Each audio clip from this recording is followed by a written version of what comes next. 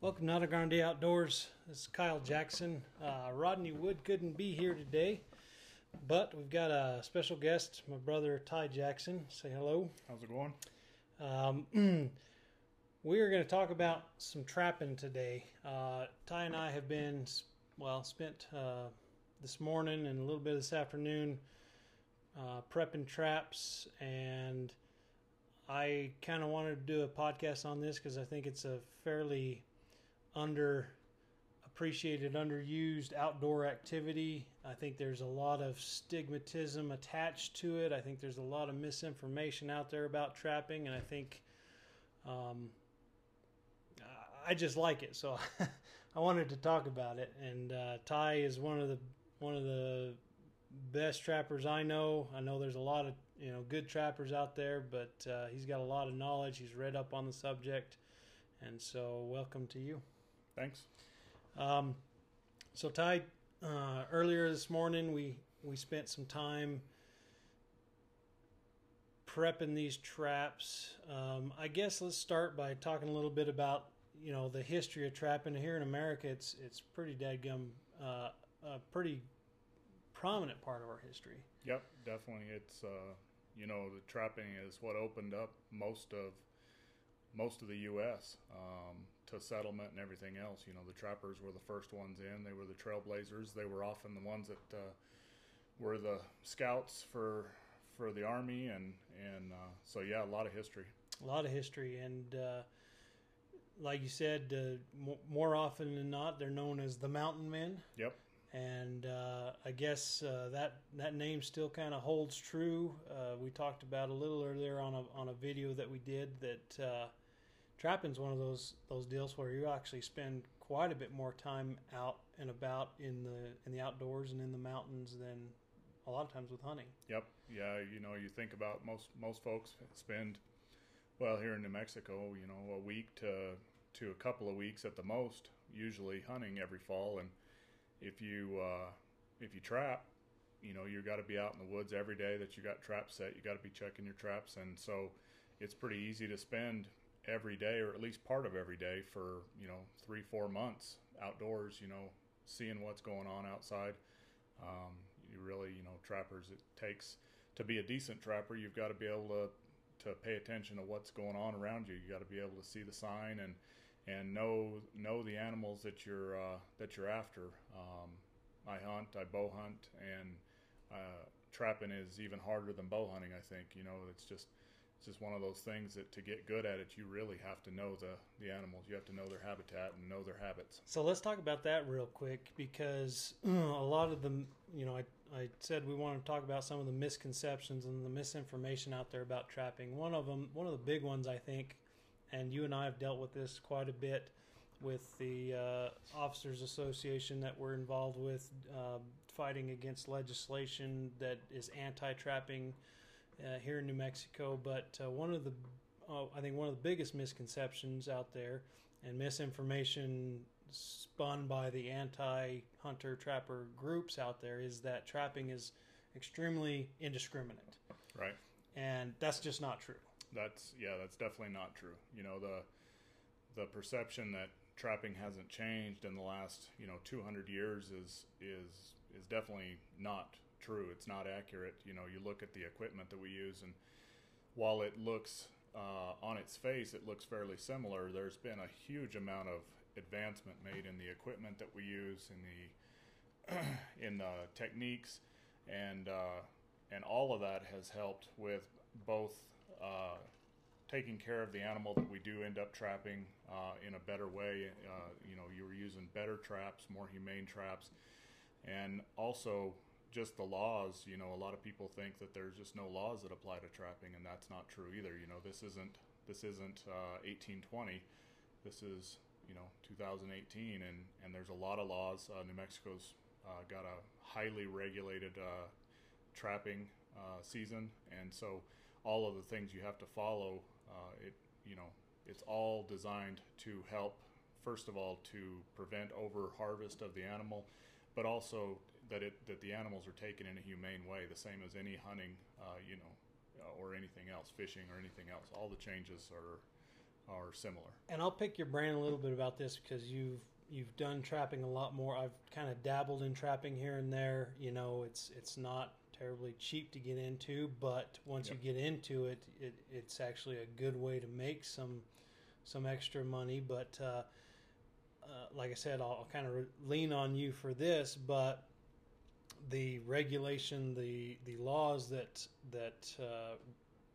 kind of restrict trappers are almost more stringent, and you have more selectability within how you can do it legally than the hunting laws. Yep.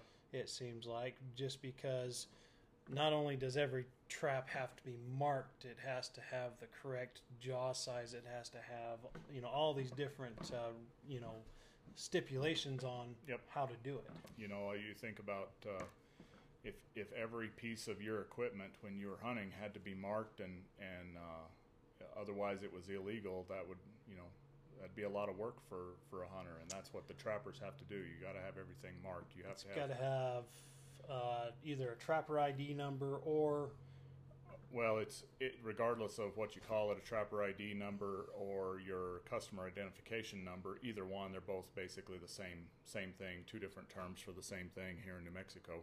So anytime you get an account with New Mexico Game and Fish, to buy any sort of license, you got to have an account.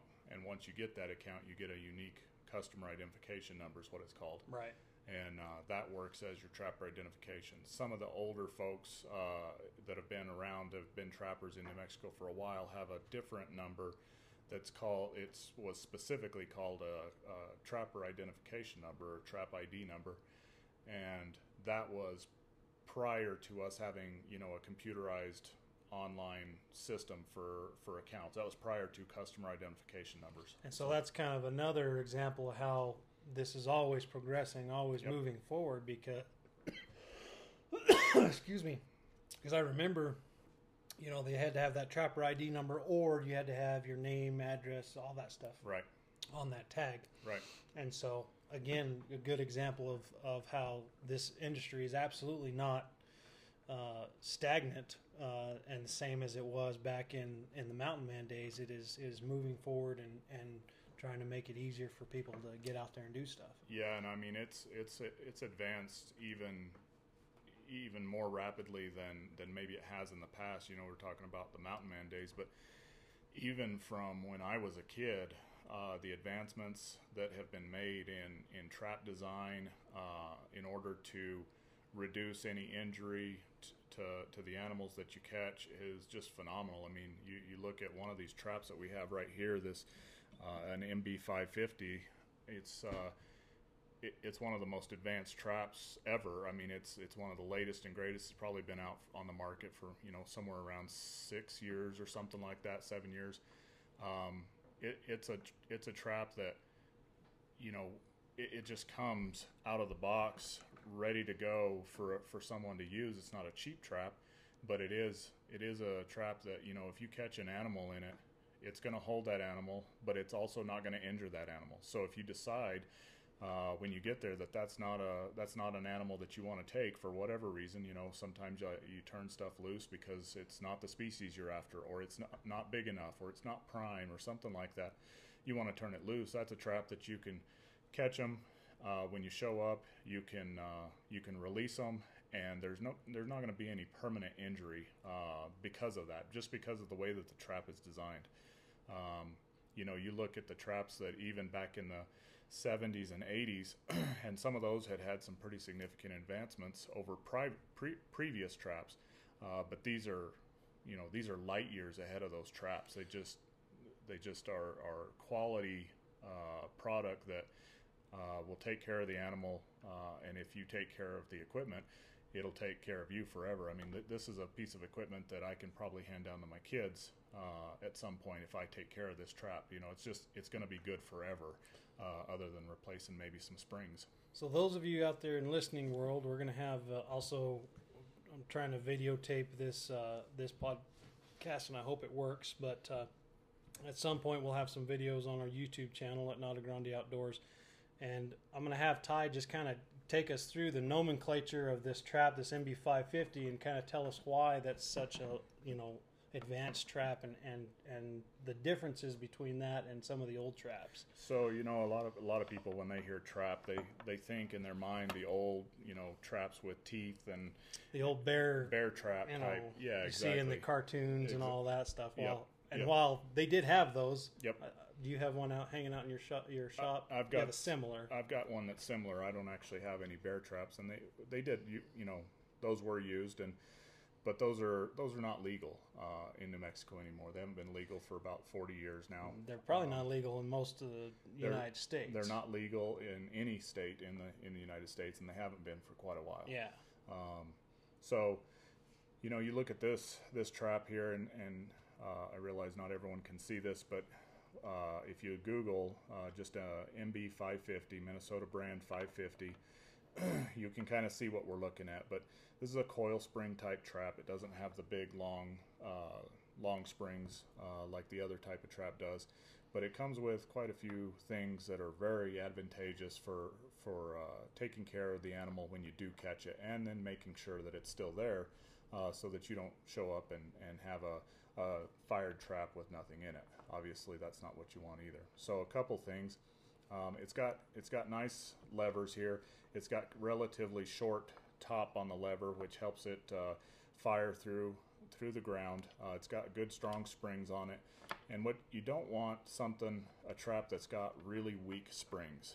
You don't need it super strong, and these aren't super strong. I mean, you can put your hand in it, you can fire it on your hand. It's not going to break your hand. It's not going to break your fingers, anything like that. I've caught myself. My boys have caught themselves. Yeah, your boys trap with you, and they've caught themselves numerous times. If you caught your dog, you almost. I've caught all of my dogs. Yeah. A couple of them I've caught a couple times, but it's not gonna hurt them. It's like anything else. If you put your hand in it, it's gonna surprise you, and that's more than anything. What happens is you get surprised. It stings, but it doesn't leave any permanent damage. It doesn't break bones. It doesn't break the skin. Nothing like that. But a couple of the things that are really, well, I guess I'll go back to why you want strong springs. You don't want springs that are so powerful that they end up breaking bones or something like that, because that's not to your advantage as a trapper, and it's also not something that you want as a humane method of taking animals. But you don't want something that's really weak, and the reason you don't, and it's a little bit counterintuitive, but the reason you don't want something that's too weak, if the springs are too weak, it allows an animal that's caught in this for their foot to slide back and forth in this trap. And what that will do, in this trap it'd be a little bit tougher to do, but it's possible in any trap. But what you end up doing is, if you think about they're going back and forth, it's just an abrasion against that skin, and it can end up causing a cut.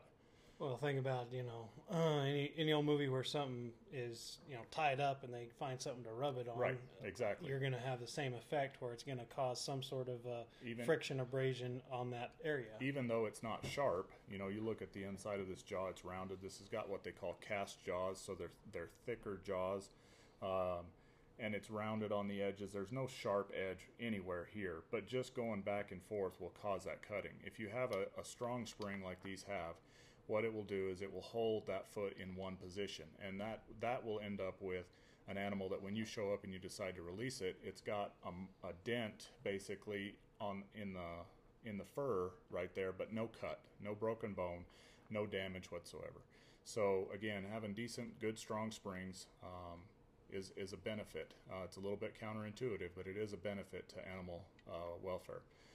The second thing is, like I said, the jaws. You look at these jaws, and these are what they call cast jaws, so that has a good wide face on it. And if you think about why you would want a wider face on it, you just think of a ruler. Take like your school from grade school, your ruler, your 12-inch ruler, and if you take the widest portion of that and you push it two of those rulers, and you put your hand in between them and you kind of squeeze it, versus taking the narrow edge of that ruler and squeezing it together, if that makes sense. It's just more surface area. The smaller surface area is going to create more pressure per square inch exactly than the wide surface, and so that's why those wide jaws are really nice. Also, why and we'll get into the offset here in a little bit, but also why the lamination of the jaws is important if you don't have an offset. Right. So if you don't have an offset, you can, or if you don't have a cast jaw, you can create the same thing on any trap by adding what they call lamination, which is just a piece of round rod or something, or a flat stock or something that's welded to the top of the jaw or the inside of the jaw or both. And it just increases your surface area. So you just have a wider area pushing or holding on that animal's foot. And so another advantage to these traps, or another advancement in these traps, and this isn't really new, but these have been around for a while, but is the offset. So it's basically when the trap is fully closed, there's a gap in between the jaws. So if you're watching this on the video, and we'll kind of put these up side to side, and if you look at the top of the jaw on the right here, the one that I'm holding is not offset, and those jaws are flush together. There's no space between them. You can't see anything. And then the jaws that Ty's talking about is offset, which means it's got a gap in there. I don't know, what is that, a 1/4 inch gap? Or it's probably, it's close to a 1/4 inch. Anyways, it's close to 1/4 inch. So there's a gap that you can see in between the jaws on the top where the foot would be held, the animal foot would be held, and then they come together along the sides. So that's what he's talking about in the offset. And so in New Mexico, any trap that's got an inside jaw spread of 5.5 inches or larger has got to be offset. And that offset has to be at least 3/16 of an inch, which this obviously is more than that. But again, this is a benefit, and it does a couple things. First of all, it allows a little bit of blood flow to go to that foot when you do catch an animal, so you're not cutting off all of the blood flow.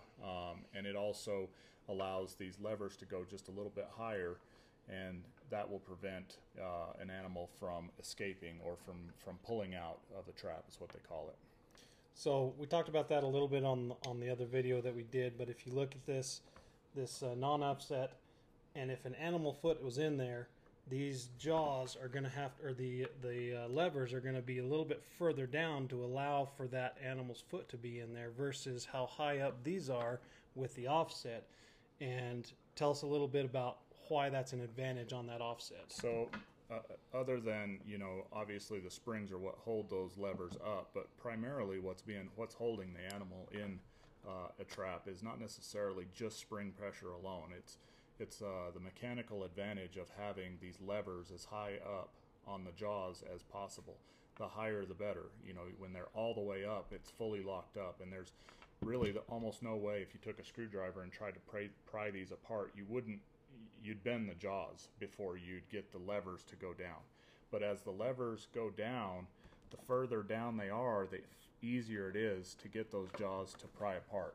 And these ones are tough just because they've been just recently waxed. Yes, they're all closed up because we just got done waxing them. But so that's an advantage. That's an advancement that's happened since probably the mid '80s or so. The trappers, most of these advancements, trappers have come up with themselves. They weren't mandated by any state. They weren't put into law.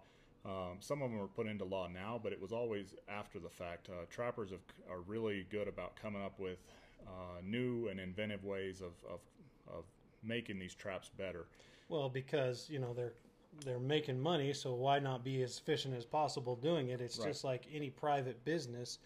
If you're not innovating and doing new things and creating a more efficient way of doing it, you're not going to be in business very long. Yeah, and it's even some of it's some of the trappers definitely are trapping for money, but by and large, most trappers they make a little bit of money back, but I can pretty well guarantee they don't make enough back to pay for all their gas and everything. So they're doing it as for recreation, and because they enjoy the sport and because they want to be in the outdoors. And so a lot of these advancements are because they don't want, obviously they don't want a trap that's going to hurt an animal. They don't want a trap that's going to cut a foot off or something like that. Like all of the perceptions that you hear, all of the urban legends or whatever about traps is, they're just going to cut everything's foot off, which really makes no sense from logical perspective, if I as a trapper am interested in catching my animal, it has to be there when I show up. It doesn't do me any good just for a trap to cut a foot off. So if I had a trap that did that, I would pretty quickly find that that's not a trap I want to use, just from a logical standpoint, regardless of whether it's legal or not. Well, I guess from the other standpoint, other than just, making money, making things more efficient, is you talk about sweat equity and the amount of effort it took for those old traps, those long springs. I've you've used those, I've used those. These are far more easy to use, and so you talk about efficiency from a sweat equity standpoint. These advancements are fantastic. Yep. So another advancement is kind of this center swivel here, and the reason for that being centered versus, you look at this older trap. This trap is probably from the mid 80s or so. Again, it doesn't have the offset. It doesn't have several things. The levers don't quite come as high. It doesn't have a laminated jaw or anything. You've got a pretty narrow jaw when you look at it here. It's not sharp, but it's still narrow. But you can see that it's where the chain attaches to the frame of the trap is off of the corner here. And on these newer traps, this one as well, it comes off the center. And the reason for that is so that animal's foot isn't sliding when they hit the end of a chain. Obviously when they get trapped, they're going to go back and they're going to hit the end of the chain wherever it's staked off. And you don't want that foot sliding in there. And by having it center swiveled, it can rotate, and no matter where that animal's foot is in the trap, it's not going to cause it to slide around in there. And again, the sliding, like we talked about before, if it starts sliding back and forth, that can cause some abrasion, that can cause some cutting, and we want to avoid that. Another thing, you look at some of these old traps, and you'll notice that they rarely had more than one swivel, if they had any swivels at all in the chain. And these swivels are a huge benefit for animal welfare, for taking care of everything that you catch in these traps. And the reason for that is you don't want it to get bound up. So if you think about an animal getting caught in a trap and it starts to twist around or spin or try to get away or whatever, and it can bind that chain up to the point where some of those old traps could cause a broken leg or something like that. You won't find traps now that come from any manufacturer that don't have swivels. So if you look here, if you're watching the video, or you can go kind of Google or YouTube any trapping video, but if you twist this chain that doesn't have a swivel in it, obviously the more you twist it, the more it's going to kink, the more it's going to bind, and at some point that's going to quit moving, and then that's going to create that point where that animal's likely going to break something or tear something or do something like that. And those swivels allow it. And you've got multiple in this MB550. You've got at least 3 swivels on it, I see. Yeah, I've got 3 swivels, which actually gives me 6 swivel points, because each swivel has 2 points that can move. And the more swivels, the better, within reason. But I wouldn't do less than 2 on any trap if I were setting them up myself. I like 3. 3 works pretty well on this one, just because in between here, you can see I've got a spring, a shock spring. And that shock spring is, again, another advancement here in the last probably 20 years, 15, 20 years, that trappers came up with, that helps reduce injury to any animal that you catch. And what this does is it's basically a shock absorber. So instead of it having a hard jerk when it hits the end of the chain, because again you're catching a wild animal, and so it's surprised and it's trying to get out of the trap, and it's trying to leave. And so when it's trying to leave, it's hitting the end of this. When it's hitting the end of this basically just gives a cushion. So it's not just a hard jerk. It's more of a kind of a spring there right at the end. And it reduces, the goal of this is to reduce injury. It's to reduce foot injury and shoulder injury on anything that you catch. But I would imagine additionally it's rather than, or besides just reducing the injury, obviously, if you don't have that hard jerk, you're going to have less animals get out of the trap. Sure. Yeah. It helps. It helps from that point perspective. It also helps keep your anchoring system solid. If you're staked off or something like that, usually you're staking into the ground with a variety of different types of stakes, and not all ground is the same. Some ground is pretty hard and it'll hold a stake, and some of it's not so hard. You get into some sandy country or just some loose soil. It may be hard to keep a stake there, and this shock spring will kind of help keep that stake there. Because again, you don't want an ethical trapper, for a variety of reasons, not the least of which is the animal, the welfare of the animal. You don't want an animal leaving your trap site with a trap on its foot. That's not good for the animal. It's not good for you as a trapper. Not to mention it's expensive. You talk about losing this trap as it's set up here. This is almost $30 worth of equipment, not including your stake. So you wouldn't want to lose that. You definitely don't want the animal out there with this on it. You want to be able to either release that animal or harvest that animal. So all of this is we use this to improve trapping and to be more effective, more efficient, and also improve the welfare of those animals that we catch in case we do want to release them. I guess the final thing is just be the ring here at the end. These are just jumbo lap links, but there's several different things you can use for these. But I like these just from the perspective of often I will cross stake, and that is so that I don't lose a trap. I've never lost a trap, with an animal in it, and I don't want to ever lose one. I want that animal to be there when I show up, so that I can either, like say, release it or harvest it. These lap links here they're big enough. They'll allow 2 stakes to go through here, or 1 stake if the ground is hard enough. But I'll usually use 2 stakes, and that will ensure that I keep that animal there. And so for anybody out there who isn't familiar with trapping, if usually you're using a stake, there's some people, you've got some drags and things like that, but most of the time you're going to stake that trap in place so that whenever that animal gets caught, they don't go anywhere. You can find them and you're not having to look for them or anything like that. But the cross stake is where you use 2 stakes and you drive it in opposing directions. Right.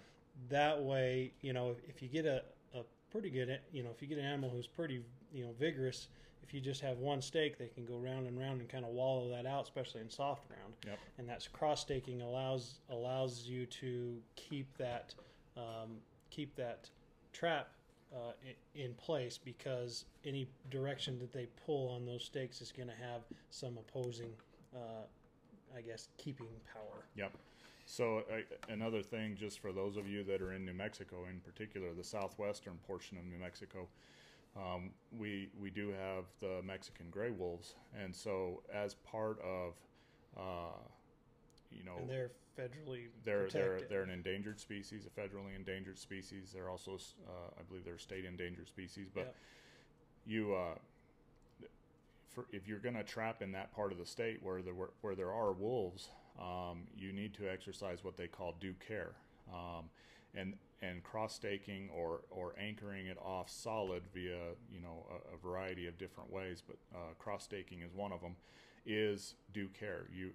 Again, you don't want to cause any injury to that species if you do accidentally catch one in a coyote set or something like that. Usually, for those of you that don't know much about trapping, your sets, people think about traps as being pretty indiscriminate, but they can actually be very discriminate on the species caught, and maybe even the age of the species caught, depending on how you set it, where you set it, and how you have your trap set up. So, when it comes to things like a wolf, similar species use the country the same way, or similar ways. So a coyote and a wolf use the same travel corridors. They visit the same types of places. So basically, when you're setting a trap, if you're going to set a trap for a coyote in wolf country, them being canine species, not just canine species, but fairly closely related canine species, those places where you would set a trap for a coyote are likely going to be places that a wolf would also use, because they use terrain and look for food in similar ways. Yeah, it's it's definitely a possibility. The wolf population in the state right now isn't terribly high, so the odds of you catching one just based on numbers is not very high. But if you do a few things, you can ensure that you're not going to be in any sort of trouble if you do end up catching a wolf, and you're also not going to cause any injury to that wolf. Both of those things should be kind of a paramount concern for you if you're trapping in that part of the state. And so for most of the stuff, we're talking about those who are going to do it legally. Obviously, there's those who do it outside of the law, and we're not talking about that. Those guys most of the time don't know what they're doing. They're just out there for a quick buck. They're not in it for the conservation. They're not in it for the right reasons. And so, again, what we're talking about is doing this legally. And you were talking about how species specific you can be. Yep. Walk us through what in this trap allows you to do that. Well, so there's a bunch of different things that can allow you to be more species specific. And the first is where you decide to set that trap. Like I said just a minute ago, the place where I would make a coyote set is not the same place often. Usually it is not the same type of place where I would make a fox or definitely a bobcat type set. There's a few things when it comes to the traps themselves that you can make you much more specific, so that you're not catching things you don't want to be catching. I hear a lot of folks talk about, they're catching every rabbit, or they've heard about someone who caught a bunch of rabbits in their traps, and there's no reason for you to be catching rabbits. If you do just a little bit of work in the preseason, you won't catch any non-targets. And one of the things that you can do is, first of all, buy a quality type of trap that will allow you to make some of these adjustments. If this 550 here, it does not have a screw that holds the pan, and most of these traps, most modern traps, have a screw right in here that will hold the pan, and you can either tighten it or loosen it based on the species that you're after. So if you think about what a coyote weighs versus what a fox weighs, for example, if the average New Mexico coyote weighs 20 pounds and the average gray fox in the state weighs, I don't know, 5 pounds maybe, that's a huge difference. And so by just tightening the pan to 4 to 5 pounds, I will catch all of my coyotes, but I will not, a fox will almost never be able to fire this trap. And you can probably think about that pan tension, especially if you're a shooter. Think about that pan tension like the poundage on a trigger. That's exactly how it works. It's how much it takes, how many pounds it takes before it moves. And just like in a good trigger, you don't want a lot of movement. You don't want a lot of creep in that. You want it, when it fires, you want it to be a short, quick movement, and it goes at that, whatever that poundage is, and then that's where it breaks, and it'll fire the trap just like in your gun. So what, just because you mentioned it, we'll touch on it real quick, but if you've got that creep, generally what's going to happen if you've got that creep in that pan? If you've got creep in your pan, it's not a good thing, because what you'll end up doing is you may end up spooking an animal. It can feel when it steps on it, and it feels a little soft, and they may not step on it long enough or hard enough for the trap to fire, or they start to feel it move and they come off of it, and you're going to miss animals. So you don't. That's not how you want to have them set up. You want to have them set up where most of my traps are night latched. This MB550 is it comes from the factory night latched, and they're I don't even know what that is. It's a tiny little amount of movement, but it shouldn't have, just like in your trigger, it shouldn't have any movement until it goes. Yeah. And when it goes, it should just be a short movement, and the trap will fire. And so I don't know if you guys, if you're watching the video, I don't know if you can see it, but on this MB550, there's just a little groove right here at the end, very end of the what they call the dog, and that's where this goes under. This jaw is going to come down and go under this, so the pressure is pushing this dog upward, But then that pan, when you set it and it comes down, you can hear that click, and that's the night latch. That's what he's talking about when he says night latch. It's just sets that pan to the, exactly where you need it, so it's going to be a smooth, crisp break, just like a trigger would. On this other Bridger here, if you can kind of see the profile of it, it's got a little indentation on the backside. It's been punched. It's got a little rise there, and so the pan does the same thing. When that jaw comes down and creates pressure, it creates that night latch so that it's a nice smooth break. So even though we've been talking about this 550 quite a bit, even though this 550 it doesn't have a screw or bolt to tighten for my pan tension, just because the makers of this particular trap are they make some of the best traps available. They know what they're doing, and the way that they designed this trap, it actually comes with pan tension, even though there isn't a bolt or a screw there to tighten. And you can change it if you want to. You can bend basically the dog, which is this little piece that flips up that holds your jaw down. You can bend the dog either up or down, and it will change your pan tension either up or down, depending on what you want to do. If you decided you wanted to, for whatever reason, four-coil it, which is put another set of coils on the other side here, it would automatically increase your pan tension by about double. So it would take it from, it's somewhere around 3 pounds to up around 5-6 pounds. And that's designed that way because the higher tension you get, probably the more jaw strength you're going to need to hold the animal that you're looking for. Yep, potentially, and what I've found is in New Mexico, as long as you're not dealing with really hard frozen ground type of conditions, 2 coils work pretty well most of the time. There's just not much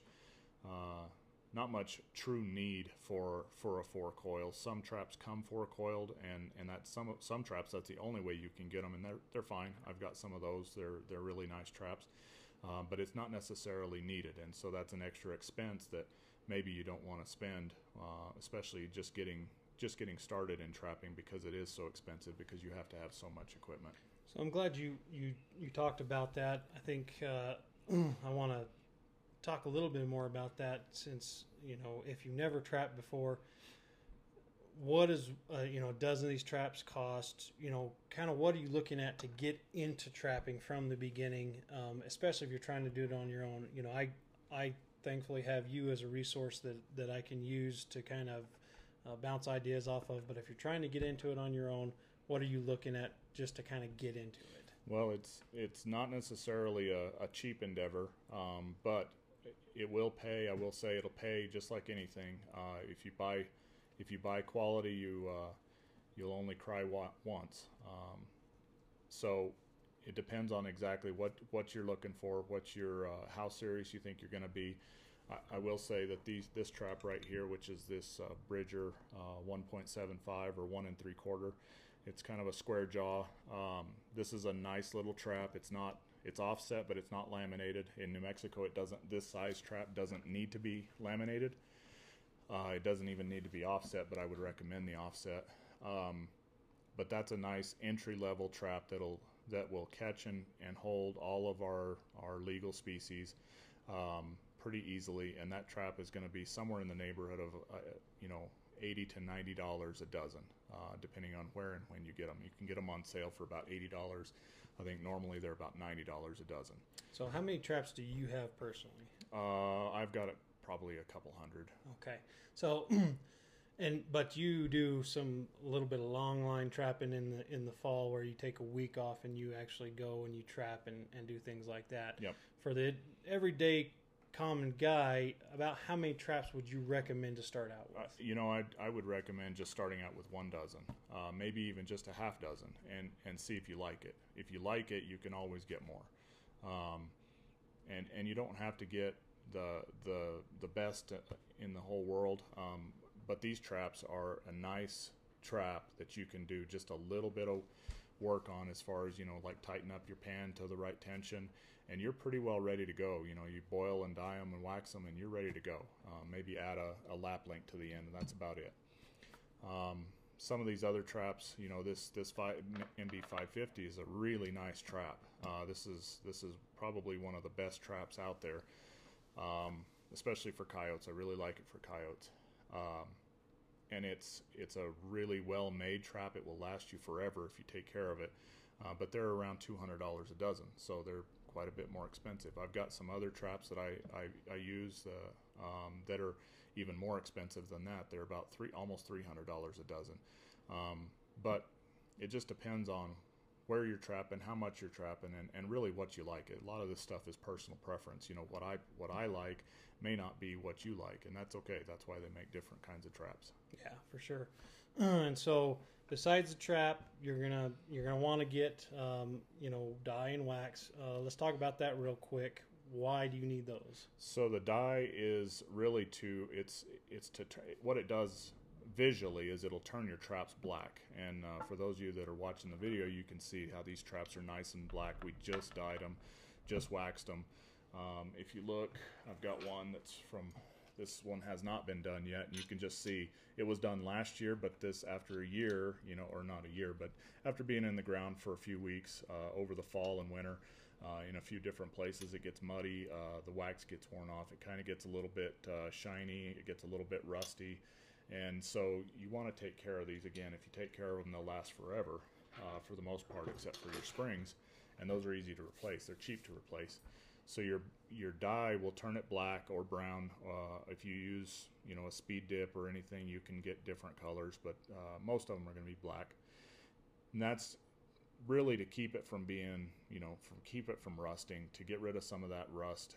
It also sort of acts as a little bit of camouflage, I guess, if your trap were to get uncovered for whatever reason. But that's basically what it does. And as you're dyeing it, you're boiling it, which is removing scent. You're getting rid of all the scent that's attached to this trap. It may have salt, it may have oil, it may have a little bit of grease, it may smell like you because you've been handling it with your hands. So it'll get rid of all of that. And then after you get done boiling and dyeing them, you're gonna wax them, or I like to wax my traps. Some guys don't like to do it. I do. I feel like it does a couple things for me. The first is that it really will preserve this trap. It'll keep it from getting rusty. You think about trapping in the fall and the winter. It's snowing, it's raining, the ground's wet, and you put one of these traps in the ground. It's a piece of metal. If you don't have that wax on there, it's going to take about 2-3 days before it's rusted. Yeah. And it doesn't work as well when it's rusted. The pan may not come down, the levers may not go up, the jaws may not want to close. So waxing will help preserve your metal. The second thing it does is it acts as just a little bit of lubricant. So it's not metal on metal when this trap is trying to close. And you want your traps to fire quickly. You don't want a slow or delayed fire, which can cause catches that are not ideal. You don't instead of the foot or catching the whole foot or all the pad, you catch a toe or exactly. Something like that. Yeah, you don't want to catch just a toe. You don't want to catch just a couple of toes. You want to be able to catch a full pad, which is basically right there at that heel pad, and so that lubrication will help it fire and quickly. So.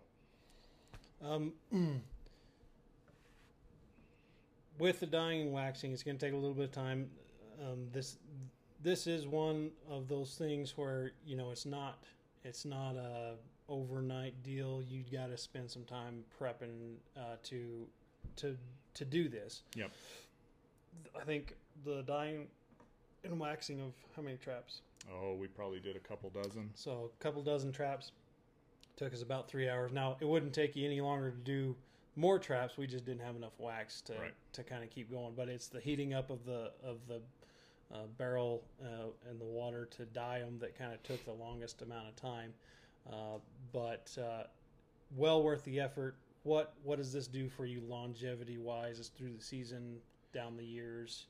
Yeah, I mean, it basically, like I say, you don't ever want these getting so rusty that they're just not usable anymore, that they start falling apart where you have such deep rust in them that they start flaking.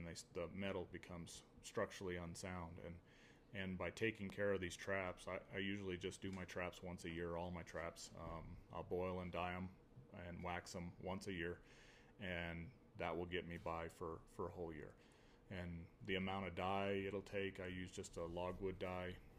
It's you know, I don't even remember how much it is. It's cheap. It's like a couple of bucks for a pound bag of it. I may use 2 to 3 pounds of it. So a couple of packages, and then your wax, you know, it's expensive to buy at first, but it lasts. You know, you don't use very much of it. So once you have it, you can reuse it year after year as long as you don't burn it. And so a lot of this stuff, it's an expensive upfront investment, but later on, you don't, you know, once you buy your traps, you don't have to buy them again.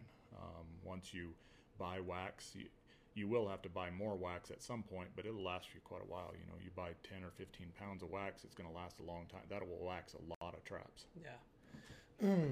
So I want to talk about something I know you're pretty, you get pretty hot about. Colorado went away from these foothold traps, and they went to only the box traps, which people call live traps. Right. And you know, the argument from, you know, those who see these fluffy, cute little animals getting caught is, oh, it's more humane to use those quote-unquote live traps. What do you say to that? It may or may not be. You know, it just depends on the species. There's a few significant disadvantages to using a cage-type trap. I don't like hearing cage traps called live traps, because all of these traps that we're talking about today, these foothold traps, they're all live traps. I mean, they're designed to catch and hold that animal until you get there, and they're not going to kill that animal. And you can release it if it's a non-target species. In fact, in New Exactly. Mexico, you are required to carry a catch pole or something that you can use to release non-target species. Right. Yeah, it's illegal for you to trap without a device to release unwanted animals. But yeah, it's, you know, the cage trap, it's not, you know, people think of it as being a more humane method of capture, and it is a humane method of capture, but it is not without its disadvantages. You can have animals in there that are fighting that cage so much that they end up hurting themselves. In particular, it seems like a lot of animals will want to bite that cage, and you'll end up with a broken tooth or something like that. So it's not a fail-safe. I don't usually see any damage to the animals when I catch them with a foothold, and a lot of times even a cage I won't see necessarily damage, but usually when I do see damage, it's usually to the head or mouth or face, where that animal has been rubbing against that cage, trying to get out, or it's been biting that cage and it's broken a tooth or something like that. So, well, you talk about the technological advances in these foothold traps, where, you know, they've got this spring to lessen that you know, I guess the shock. Yep.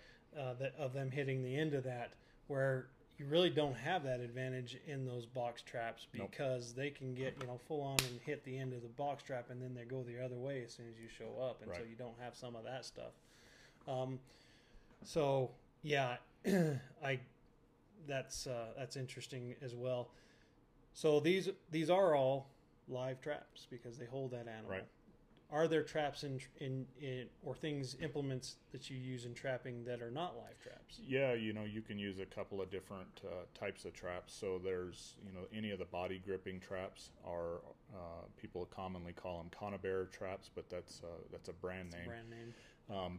But those are killing type traps, and in New Mexico, really, except for the really small ones, you have to use those in water. Those are typically water type traps for beaver, muskrat, things like that. On land, about the only one that people will use is a snare, and snares are legal in New Mexico. Again, you have to use them carefully, because like anything, you know, you don't want to catch something a non-target in one of these, or well, this is where it comes back to, and we're going to spend some time with you in the field actually doing some trapping later on in the fall. Yep. But this is where knowing your animal, knowing its patterns, being able to set this will be the discriminating factor here. Yes. Because this will catch anything that walks through it. It will, but there's even this is not necessarily, I won't say it's not indiscriminate, because you can catch anything in this, but there's some things on here that I built this snare myself, and there's some ways to build these where even if you catch something you don't necessarily want to catch, it doesn't end up in a bad situation. And so, for example, a lot of times with snares in particular, you're setting those on trail type situations, that the animal is walking down a trail and you're catching them. What you don't want to do is you don't want to end up with an elk or a deer foot snared in one of these, because obviously this is going to be set at the height of a predator, which is less than 2 feet off the ground. All of your deer and your elk, that's about knee high on all of those. So typically what we'll see is a deer or an elk would catch a foot, or cattle or horses or livestock, any type of livestock, if they're using those trails, and they step in one of these and it comes around their foot, this is a bad situation. Obviously you don't want this. You don't want a deer or an elk hung up by the foot with your snare or cable restraint. So those snares are designed so that they can close but not open, and so that's why it's not like this offset jaw where it still allows some blood flow. If that closes, and the more they fight against it, the tighter it gets. Right. And so it's designed so that it doesn't open. Yep. So what you can do, and this isn't required in New Mexico, but I would definitely recommend anyone using snares or cable restraints in New Mexico, I would highly recommend that you use these. So you can see there's a little S-hook right here, those of you that are watching this, and this S-hook is what's called a breakaway, and it breaks away at, I believe these are 285 pounds of pressure. So once an animal gets caught, if it hits the end of this snare with 285 pounds of pressure or more, it will open this S-hook. That S-hook will blow apart, and it will leave, that animal can leave the set, can leave that location with no part of the snare attached to them. So you're not going to end up with... It's basically a safety mechanism. Exactly. And so the reason 285 pounds is because most coyotes can't hit the end of these with more than that. Right. So again, where you set it, how you set it, that little safety device. You can also, this one doesn't have it, some of mine do, but they'll have a little nut put on here and just smashed flat, kind of like this ferrule is. You can see here it's just like that, only it'll be down here about 4 or 5 inches from the end on the lock side, and that's what's called a deer stop. And what it'll do is when it comes tight, it can't pass that point. Let's say that nut is right here. It can't pass that, so it can't tighten down past that point. And the reason, again, is so that won't tighten down around a deer's foot. And obviously that's going to be small enough to hold a coyote. Sure. And you can set these up. A lot of people consider snares lethal, and snares typically are, but they're also what's called a cable restraint, which it basically is designed to catch and hold them like a leash. And it's not designed to kill them. So it depends on the lock that you're using. This one is a non-relaxing lock, but some of them have a relaxing lock, and so it will hold them, but it won't kill them. In New Mexico, some states require that they be cable restraint. Some don't. New Mexico is one of those that doesn't. We don't have a lot of folks that use snares, and I don't use snares very much. But I do use snares on occasion, and if you're going to use them, you need to know how to use them, and you need to use them responsibly. This isn't something that you're going to set up, in a neighborhood. None of these are. If you're trying to trap, you're just getting into trapping, and you live in a subdivision or something, that's a recipe for disaster. It doesn't matter what you're using. You know, it's just like hunting in a subdivision. It's just not a good idea. So you need to be in a place where you can legally do it, and sometimes you can legally do it in that subdivision, but that doesn't necessarily mean that you should do it. Absolutely, it gets into that moral gray area of, you know, like ground pounding, you know, game birds and things like that. Just because you can do it doesn't necessarily mean that you should do it. Right, and especially with trapping, because you aren't there all the time. You don't necessarily know what all is going to happen in between when you left your trap and when you came back and checked your trap. You need to be very conscious of where you set them, and you need to be very conscious of setting them legally and responsibly. You know, first of all, legally, you need to be in a place where you legally can do it and follow all the laws. But then even beyond that, when it is legal, but you recognize it's not necessarily a great idea, that's a good chance to just pass that location up or use a different technique or a different tool. So in a place where I might not want to use a snare, I might be totally comfortable using a foothold, or vice versa. It just depends.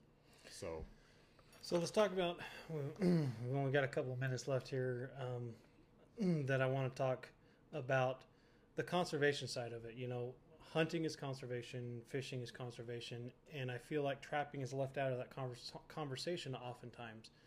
But trapping is conservation. What are you doing when you're targeting those animals? Well, anytime you're not taking animals that there's you know, we're not talking about endangered species here. We're talking about species that are very prolific, species that are abundant, species that are you know, that there are definitely healthy populations of. Trapping, neither trapping nor hunting, legal hunting, regulated hunting, or legal or regulated trapping have resulted in the extinction or extermination of any species of fur bear. Quite the opposite. Usually you're able to expand the range of that animal because that money from hunting, fishing related activities goes back to habitat. And sometimes it'll go back to habitat, but sometimes, you know, trapping has been used for the restoration of a variety of species. You know, you look at river otter in New Mexico. Those river otter were caught using foothold traps, and they were brought back to New Mexico, and they were released and reintroduced into the state. That's a species that we wouldn't have here had it not been for the use of foothold traps. The same can be said of the Mexican gray wolf. Foothold traps is how they caught all of the seven originating, or the seven original wolves that all of the wolves that are left today come from, and they still use in that program. They still use the foothold trap when they're trying to catch a wolf, so that they can radio collar it, or so that they can take samples from it, or for whatever reason, it's one of their techniques to use. And the reason for that is because it's an efficient, and it's an effective, and it is a humane method of catching those animals. You wouldn't use that if it was going to be harmful to the animal. And it's all in how you use them. You know, it's like anything; it can be abused, but if you're using it the way that you're supposed to, the way that it's designed, you shouldn't be hurting those animals. Trapping is a huge benefit to a variety of other species. You know, you look at a lot of our birds, our ground nesting birds. If we didn't have trapping to help regulate a little bit of the predator population, whether it's skunks or raccoons or fox or even coyotes, we may have a real problem with some of our ground nesting bird populations. And you look at some of these states where a lot of waterfowl nesting happens, skunks and raccoons are a huge predator on those nests. So trapping can help with that. It can also help just keep that population from completely getting out of hand. At some point, nature would control itself. Nature would reduce that population, but those are often violent, they're huge, you know, boom swings. And bust type of swing, right? Right, they're huge swings, so you don't want. We're trying to avoid those huge swings where we get a huge population and then no population because they've all died off. We want to kind of stay in that middle ground. And trapping, regulated trapping, licensed trapping in the state of New Mexico and everywhere that it exists currently, is it pays. Obviously everyone's got to have a license. They've got to have all their stamps. They've got to have all of that stuff. They've got to follow all of these laws. It pays for wildlife conservation, and it's a benefit to all of those species. Awesome. Well, thanks for joining us, Ty. I really appreciate your knowledge and stuff. I want to do another one of these. Guys, follow us on Facebook, follow us on Instagram, and we'll have some YouTube videos as well. Again, thanks, Ty. Appreciate it. You bet.